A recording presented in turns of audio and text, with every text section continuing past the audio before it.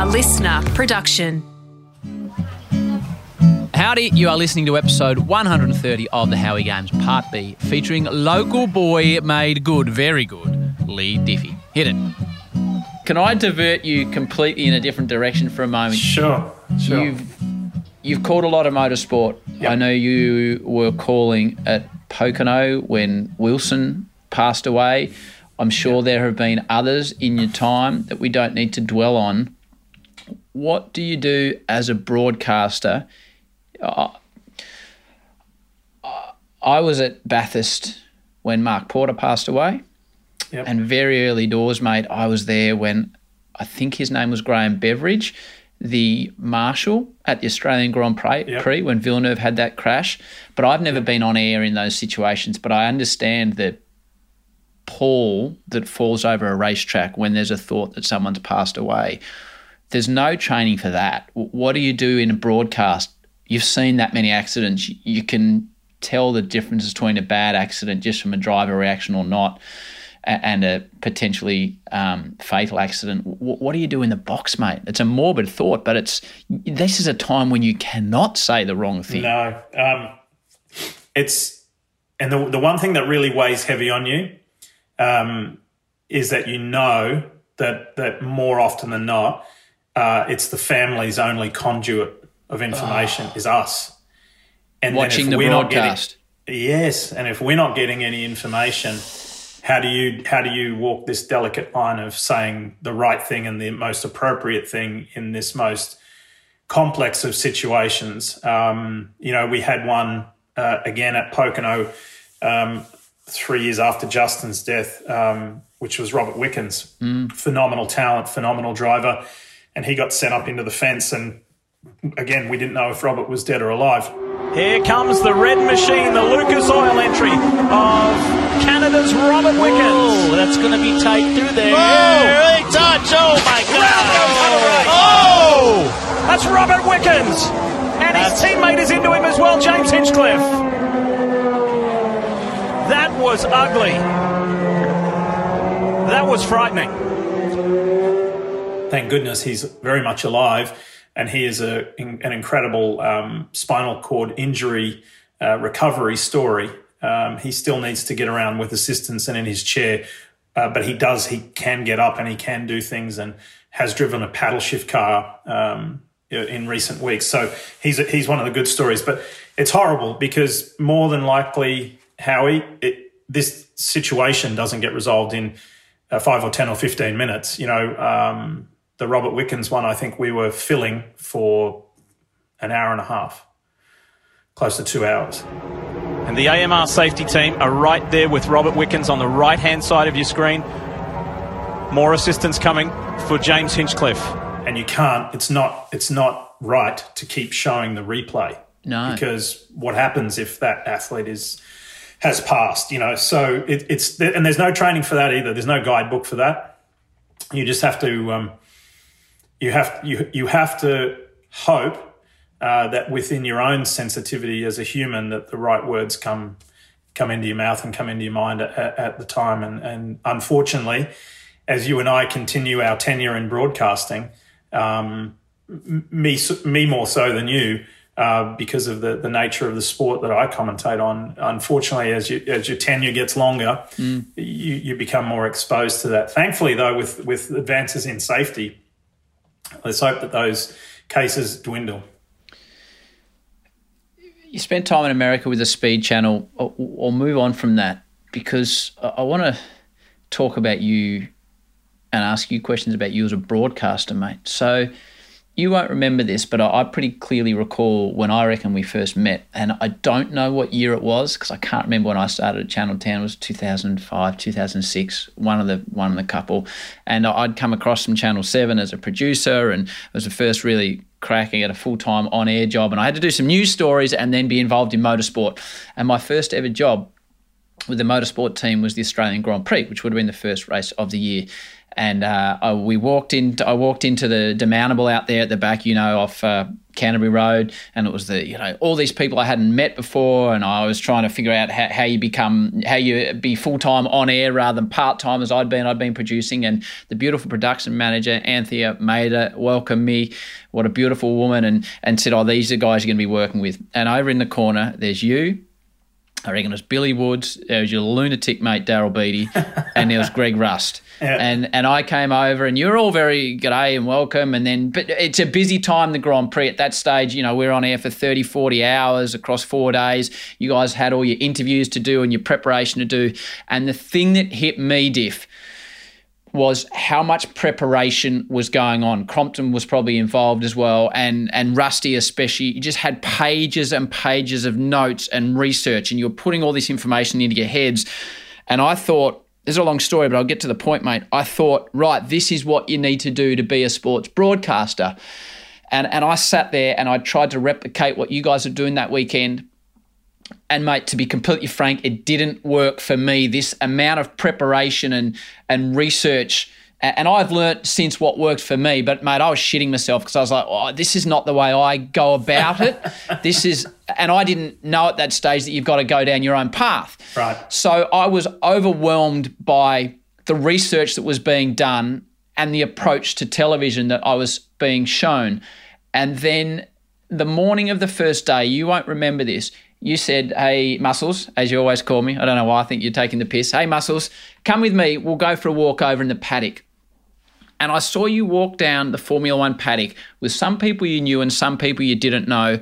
And you just interacted and went up and introduced yourself to people you didn't know, whether it was Ross Brawn or Jean Todt or Jock Clear that was an engineer at the time, or Flavio Briatore. You didn't care who it was. And you had this incredible way about you where high-profile, big-deal people in Formula One, you were so warm and open, they responded to you. And it was like you were developing these relationships on the go down the paddock, and I was trailing along, and you were always saying, "Oh, here's Mark, he's working with us, he might be in the pit lane, wherever, blah, blah." You were introducing me as you went. But that is when it hit me that for me to succeed, it wasn't going to be about, I had to be researched, but I didn't have to fill my brain. I had to be able to get on with people and converse with people.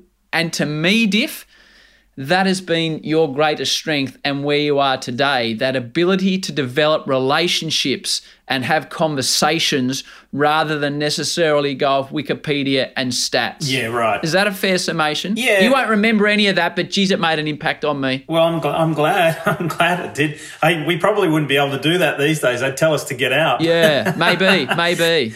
But I think you're spot on because, and not the point you're making about me. I think you're spot on from a topic in total, because stats are stats, and you can use them to embellish the story. But what's the story? Yep. This, if this is the third time he or she's won, that's great. But how did that come about? Like at the Indianapolis 500 a couple of weeks ago, Helio Castro Neves won for the fourth time. Well, there's only 3 other people who have done that in the 100-plus year history of the event.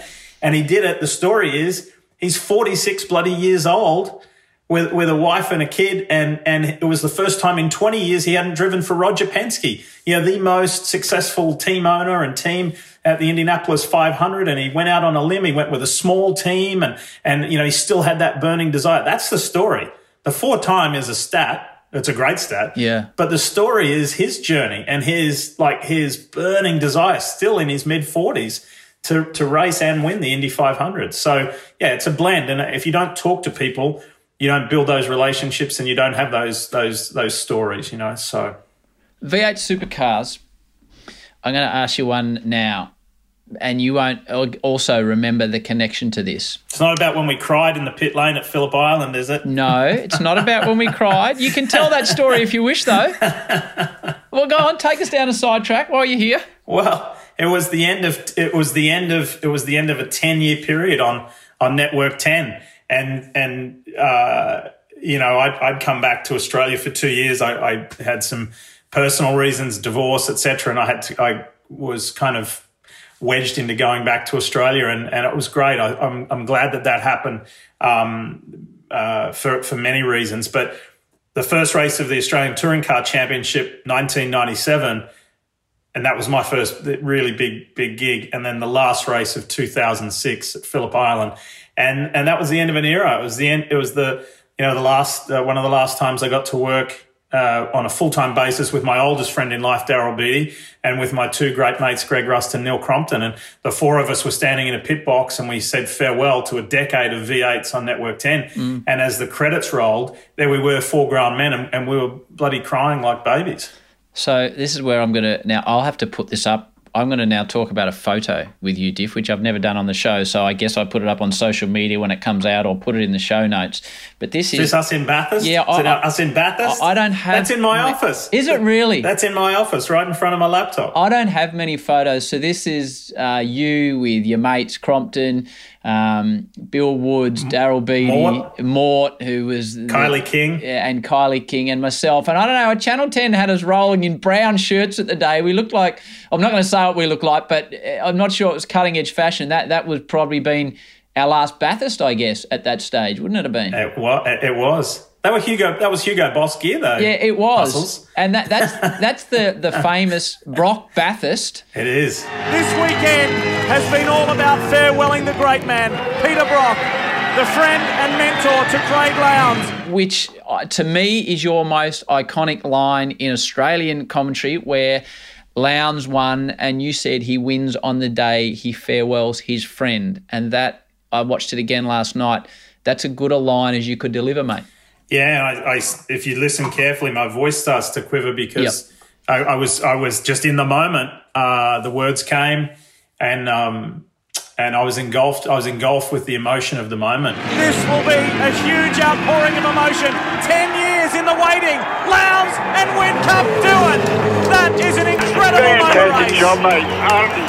Unbelievable. And Campbell Little is in tears. You can imagine. And Whincup fist pumping on the wall. Lowndes has done it on the day he farewelled his friend. During that broadcast, Peter's girlfriend, Julie, and his brother came up into the booth and tapped Neil and I on the back, and we looked around. And just the way that whole day went, early in the morning, they had the tribute with the 9 Brock cars, and they were driven around the mountain by, Craig Lowndes and Greg Murphy and various guys. Craig Lowndes, tough moment for him. At the start of a very long day. We'll be back. And we'd mixed up what we were doing on the broadcast that day early in the pre-race show. And I remember I was asked to leave the booth, go down to pit lane and do a pre-race interview with David Brabham. And Brabs and I had finished the interview, and we were kind of standing on the pit wall watching the ceremony, then the national anthem and the ceremonial drive. And Lowndesy got out, and when it was over, he was just sobbing. Yeah. And I said to David Brabham, I said, well, that's him gone. That's him done for the day.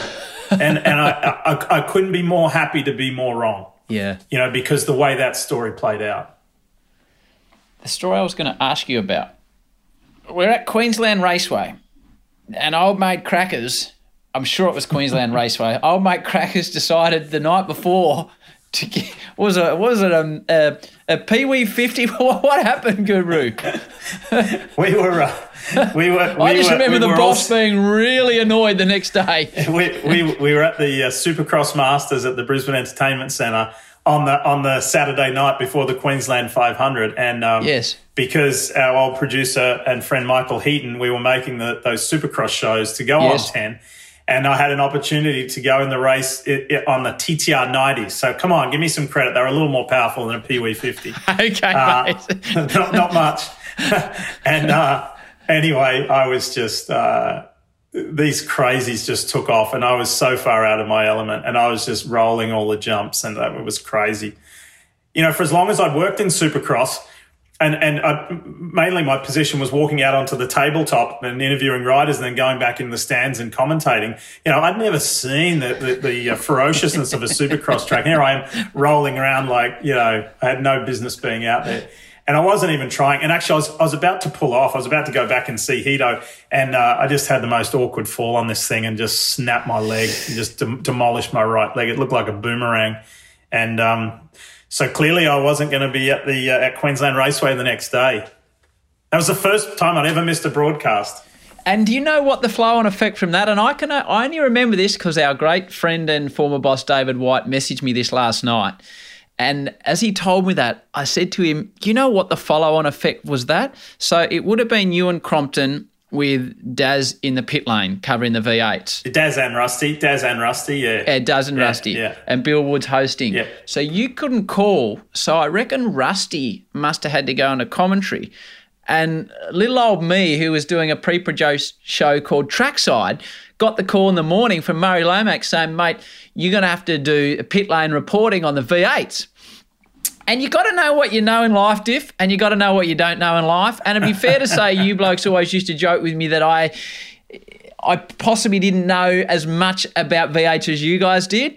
And I'll never forget, mate, I had to do the pit lane and your man Paul Radisich came in and he had an issue with the car, and I thought, I better go and ask what the problem was. Taking your approach, go and ask directly.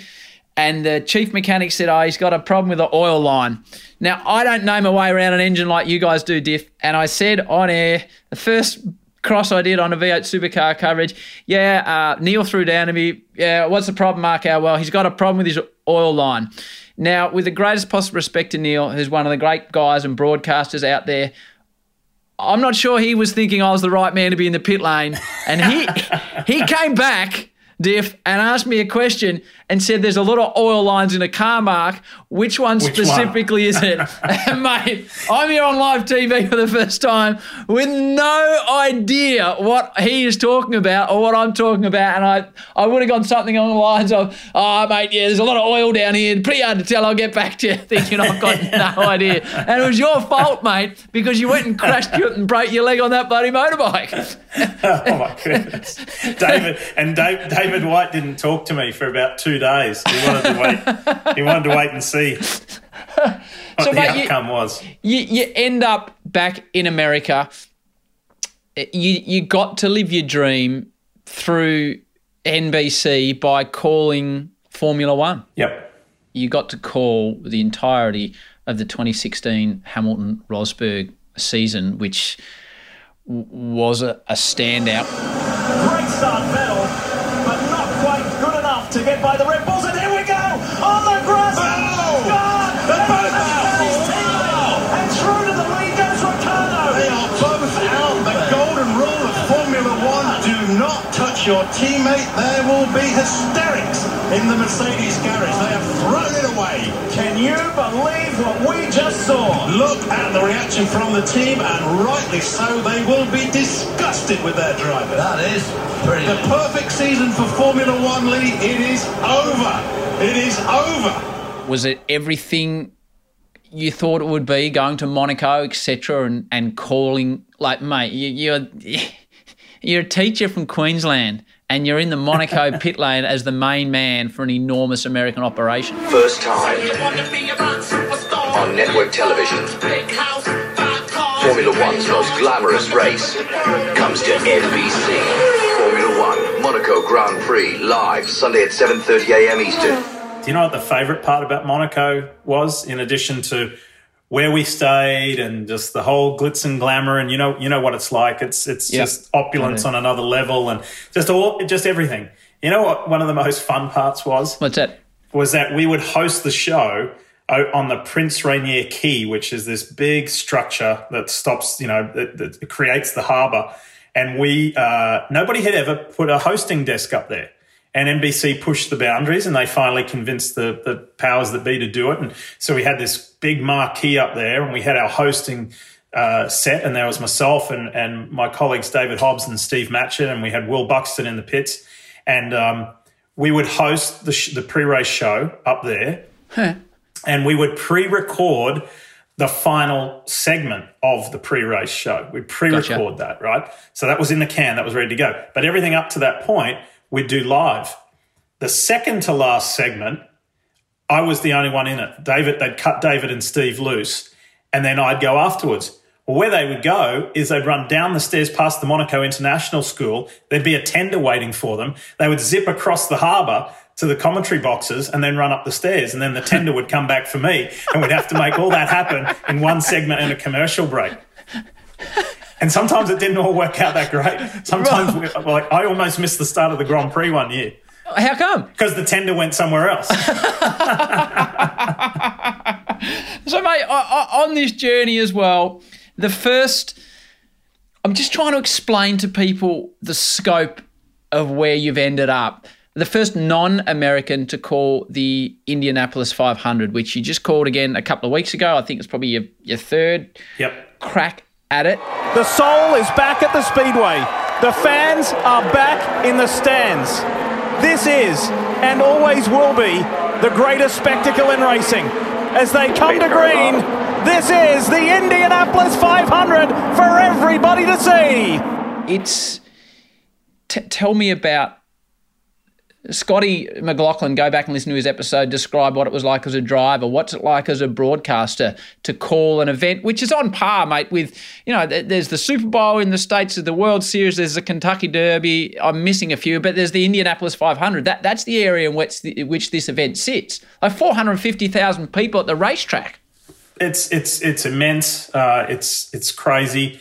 There had been foreigners before, but not as play-by-play. No. So Jackie Stewart and David Hobbs, they've done it, but nobody as the play-by-play caller. So, and to be an Aussie, to do it is an enormous sense of pride, and that wasn't lost on me. I've been very fortunate over the years because I've been here for so long, that the American audience knows my voice now, and I think in a way that they accept me as one of their own. But the enormity of the event is just, it's colossal. It is colossal, and that's what made last year, Howie, with nobody there, so bizarre and so weird. And this year, it was like, I don't know, it's like trying to kick a footy that's not inflated, right? This year, that footy was back at match pressure. And it was great, even though there wasn't a capacity crowd there.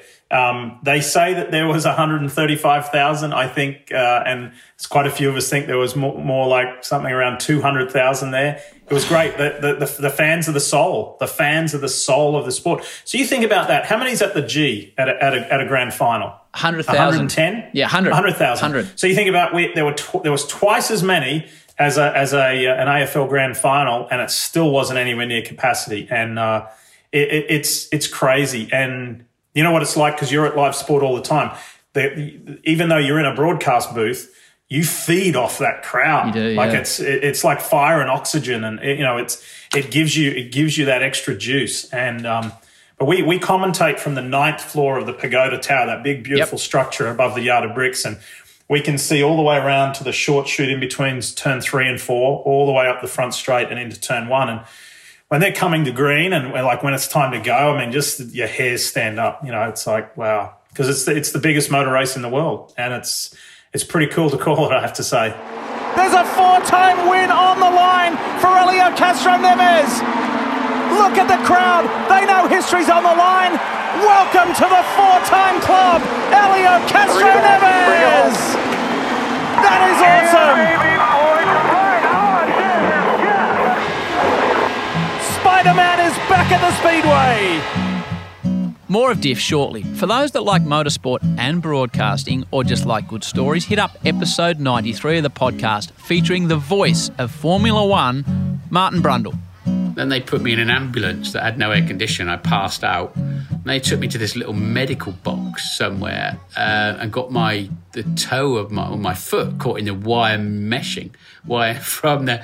Put me in there and realised they could do nothing for me in there, and then put me back in the ambulance, took me to hospital. And I remember this big nurse kept coming in with a pin and just pricking the end of my big toe, going, "Can you feel this?" And I realised what was going on. Eventually I went, "Yes, I can feel that. I can feel that," because they were going to take my foot off. Because I was starting to get, it was because there was no blood going around. It was gangrene or whatever. They were worried about that. And Professor Sid Watkins, bless him, came in, took over, stopped them cutting my foot off, because that would have been the end of my career in a hurry. That's Martin Brundle on episode 93 of the show. On we go with Diff. You mentioned the Americans. Was there or has there been much resistance? Obviously, it hasn't been a great deal because of where you are, being a foreigner on their television screens. Yeah. In on occasion and in specific circumstances, and quite humorously, a lot of the time I get accused of being British. Oh no! Particularly when I did NASCAR. I think it was probably a 70-30 split. 70 were cool with it or okay with it. 30% didn't want me on their TV sets, but they were like, "Who is this damn British guy?" But I've been here long enough and worked on enough different things that, particularly in the motor racing sphere, anyway, if somebody heard my voice and didn't know me, that would be quite strange. I think. In the little motor racing pond. That would be, because I've done, other than drag racing, I think I've done just about every form of motorsport there is here. And the instant feedback you get on social media, Diff, how do you find it? How do you deal with it? I'm sure the majority of us, we love your work, but I'm sure there is some pretty strong feedback the other way. How do you deal with that, mate? Yeah, you deal with it by... in the early days of, particularly on Formula One, you get some really savage stuff. And about what you were doing, about where you were from? Give me a taste. All of the above, Howie, all of the above, because, we know what a toxic environment social media can be. And it could have been anything about the words I used, the way I sounded, or whatever. And my colleagues were getting it too. F1 fans are a fantastic group, but there's an element of them that are pretty vicious, and so I don't think whatever you did, you could do anything right. So in the early days, I used to fight back until I got my ass kicked a couple of times from management, and then and so then I curbed my ways, and now you just roll with it. I mean, if you can get over yourself to get over it. For a few hours, you'll end up forgetting about it, and by the next day, you can't even see it on your timeline. So you may as well move on rather than fight. To me, a dear friend and colleague, Steve Matchett, taught me, silence is the most powerful tool. In the day, when we wouldn't get American sports broadcasts, one of my great joys was early days traveling around America was watching their sports broadcasts before I was even in it, because they were the best in the world. And I think, without a doubt, now people in Australia do a great job, the South Africans do a great job, the English do a great job, but I think the Americans, whether it's their live sport or their shows, for whatever reason, seem to be a level, if not a few levels above the rest of the world in sports broadcasting. What do the Americans do well above what everyone else is doing? Why are American sports broadcasts and your broadcasts so good and so slick and so sharp and so informative? Is it a resources thing? Is it an attitude? Like, every time I interview an American, I think, geez, they're good talent. What is it? What is it about American sports broadcasts that make them so good, mate? Well, I can't speak for the ones that I haven't been a part of, but what I have been a part of is that there's a pretty relentless attitude to preparation and execution. So, we've just come off the Indianapolis 500. We've got Detroit doubleheader IndyCar coming up, and it won't be like our producers or any of the on-air talent, anyone sitting back just going, hey, that was pretty darn good at Indy. We'll just coast it in from here. They're going to be saying, what are the storylines? What are we going to do? What do we need? What's being done? We've got a conference call, a Zoom call tomorrow, and it's going to be same full on as ever. And so I would say that preparation and execution, and then they're always looking to do things different, but that's no different to Aussie TV. I mean, Aussie television, Aussie sports television is fantastic. So don't know if I can pinpoint one one particular thing outside of what I've said, but yeah, they're very driven to make it look good, to make it sound good, to make it be entertaining. What can we give the viewer where they're going to walk away with something memorable? What are we going to do? So yeah, there's a pretty good level of determination and drive there. Sounds there's more, from what you were describing about your athletics upbringing, the NBC. It sounds like and those Zoom calls, more analysis on performance, what we put to air, how we go about looking at it and how we can improve on it. That's not something necessarily we do a great deal of here, looking back on what we've done and how we can improve it. Oh, yeah.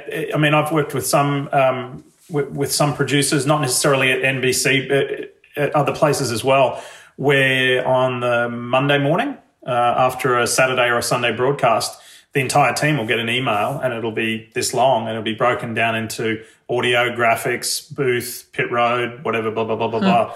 These are the goods and these are the bads. So let's try and be better next time out. I'll tell you the other one really big thing, Howie, that I've learned, and in particular since being with NBC at the Olympics. I thought I was a decent storyteller, and I came to learn that I didn't really know how to tell a good story on TV until I did Olympics with the NBC. They really take a lot of passion in that, and they not force you, that's the wrong word. They encourage you, they drive you, they inspire you to go and find out something about that athlete, or that driver or that rider or that's whoever it is, something that will stick with the audience. I can recall being at the Athens Games with Channel 7, and I reckon we had 45 people, Diff, in the IBC, the International Broadcast Centre, so 45 Australians working on the broadcast in Athens. There would have been a lot back in Melbourne, and we were based next to NBC. And I met a guy early doors at an event from NBC, and I was out maybe shooting a basketball story, and he said, "Oh, where's your production team to get this story together?" And I said, "Oh, what do you mean?" He said, "Well, where's your researcher?" And I said, "Mate, this you're looking at it, this is what." And he said, "Oh, I'm doing a similar job to you. I've got 4 blokes." He said, "When you get a chance, come take me through." And he took me through the NBC position at the IBC, and he said, "Yeah, we've got 2,500 people here." Mm-hmm. Resources are at a whole nother level as well, I guess, which adds to the pressure when you're the front man representing all those researchers, Diff, and producers and directors and staff. You're the end product they're putting out. Well, the good thing is that I like to always impress the researchers, because if they can hear you use some of their words or stuff that they've put together, then that's really nice for them to, be like, I make you some lamingtons and you don't eat, I make you a dozen lamingtons and you don't eat one of them. Yeah. I'm offended. But if they can give us some great information and then we actually take the time to read, do our homework and use that information on air, I see that as a really good compliment to them. And I'm needing that, and I use that. I need that as a tool. So, but yeah, the resources are incredible. So it's kind of like the football team or the racing team or whatever. If we give you the resources to do your job, then there's no excuses at your end. And the American athletes, the talent, as they are called in the industry, why are they so good, Diff? I talk about it constantly on this podcast. Wouldn't it be great if we didn't have the tall poppy syndrome here and Buddy Flanken kicks 12 goals and he can walk off the ground and say, "I was on fire today," rather than "the boys hit me up, your structures and processes, I couldn't have done it without them." Americans value team, but they value individual. And when you hear their athletes speak, Diff, I love it. So they must be fantastic to deal with, because they're not afraid to individualise, and when they do well, to say, "I did well today." They are. They're very self-confident, aren't they? Which is good. It's refreshing. It doesn't have to be called cocky. It's just self-confidence. But there's a massive talent pool to draw from, right? So what's the population of Australia now? 25 million? Yeah, 26. 26, yep. Yeah, so even if you said Australia at a stretch was 30 million, there's 330 million here.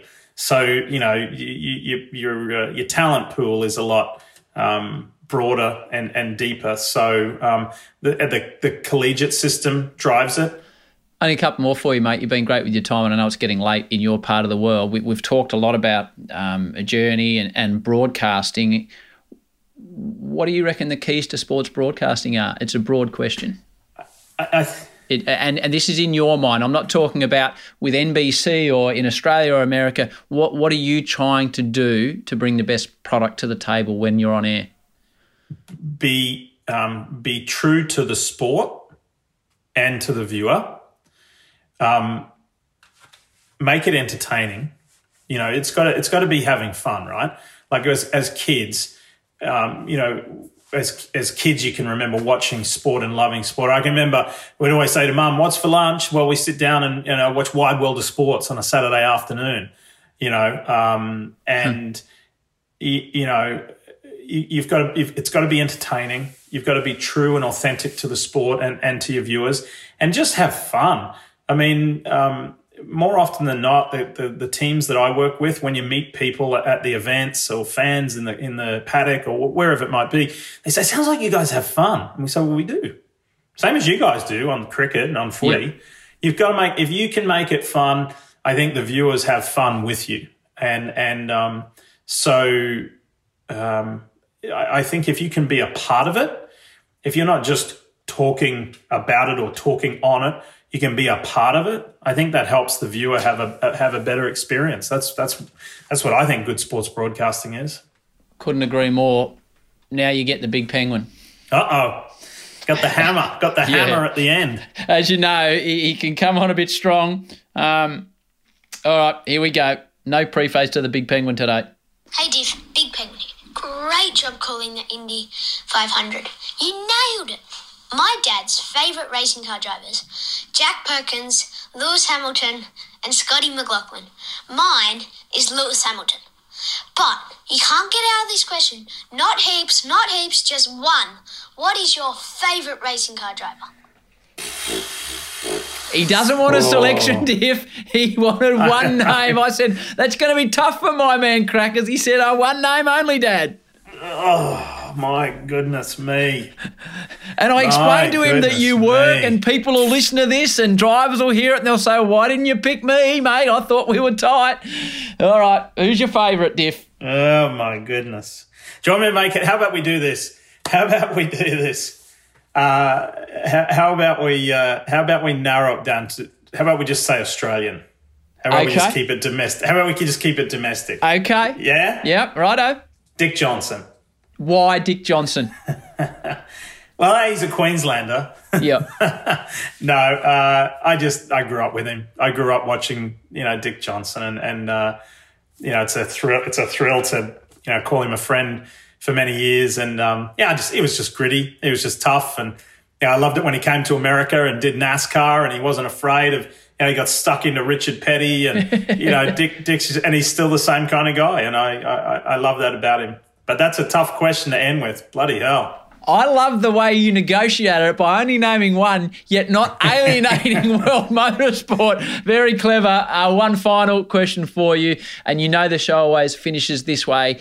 For those out there that want to achieve some success in their field, the youngsters, Diff, and I know this is close to your heart because you've got a couple of young boys that are getting to that age and stage where they're trying to make their way in the world, and you'll be giving them this advice. For those out there that are young that want to achieve success in their field, what would you say to them? I would say that enthusiasm always wins out. Passion always wins out. So if you have something, if you want to get into, it doesn't have to be sports broadcasting. It might be news journalism. It might be whatever it is. Have a passion, and something that you really know a lot about is going to give you the step ahead of the next person. So because of your level of enthusiasm, knowledge, and passion, that's going to put you at least one step ahead. And then there are going to be opportunities that come along. Well, first of all, be open-eyed and open-minded enough to recognize those opportunities. But second of all, and most importantly, be brave enough and tenacious enough to act on those opportunities. Because plenty of people can see the opportunity or acknowledge the opportunity, but few actually go after the opportunity and act on the opportunity. So act on it when you see it. I love it, mate. And I've loved having this chat with you. That is you all over. What's the name? What was the name of the place we used to go after Bathurst the Sunday night, and there'd be pizza and a few beers? Was it the church or something? What was the name of that joint, Diff? Oh, yeah.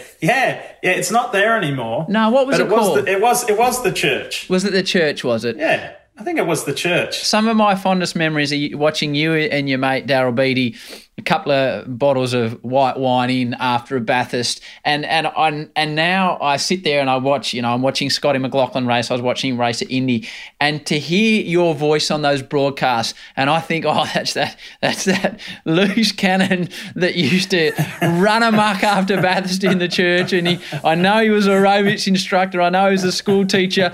To hear you on those broadcasts, it makes me smile every time, and I hope people now appreciate and they listen and understand where you've come from, because in some ways I can't believe what you've achieved, that you've rung Bernie Eccleston and you didn't get there, and then you called Formula One, and you're just a bloke with no training in the field, and you've shown people that they can achieve what they really want to achieve. And I don't know if people in Australia fully understand your story. I hope more people hear of it now, because it is a cracking story about a bloke that had a goal and has been able to achieve it, mate. And it's a cracker, mate. It's an absolutely wonderful story. Thanks, Howie. Well, it's extra special to have this chat, because I haven't had a chat this lengthy about this topic.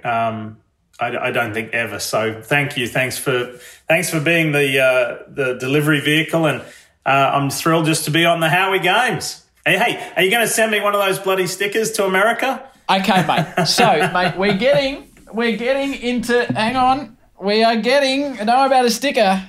We just haven't launched yet, but this is a pre-exclusive. We're getting into merch, brother. Love it. So I'll get you a T-shirt or a hat or something, and you wear it to Indy for me, and get your man Mario Andretti. I'll get a couple for him as well, Guru. That's what we got. That's how we finish this. I'll get Mario on here for you. Mate, you're a star. Hey, best of luck at the Olympics. I'll make sure I'm watching and listening to the way you call everything. You'll dominate it. Good on you, mate. Stay safe and continue to dominate as you always have been. Thanks, Howie. Thank you to Leigh Diffey for being Leigh Diffey. No doubt he will nail the Olympics, as he does everything he broadcasts. What an opportunity that is. Earned through hard work and having a crack. To you all, thanks for listening and all the positive messages at MarkHoward03 on socials. It fills me with joy as so many people are enjoying the show. Until next week, have a great week, by the way. Until next week with Snowboard God, Shaun White, peace and love.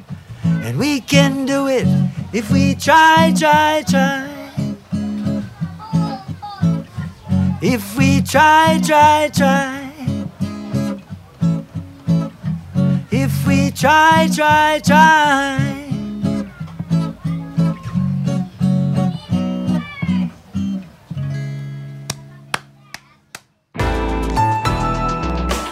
Listener.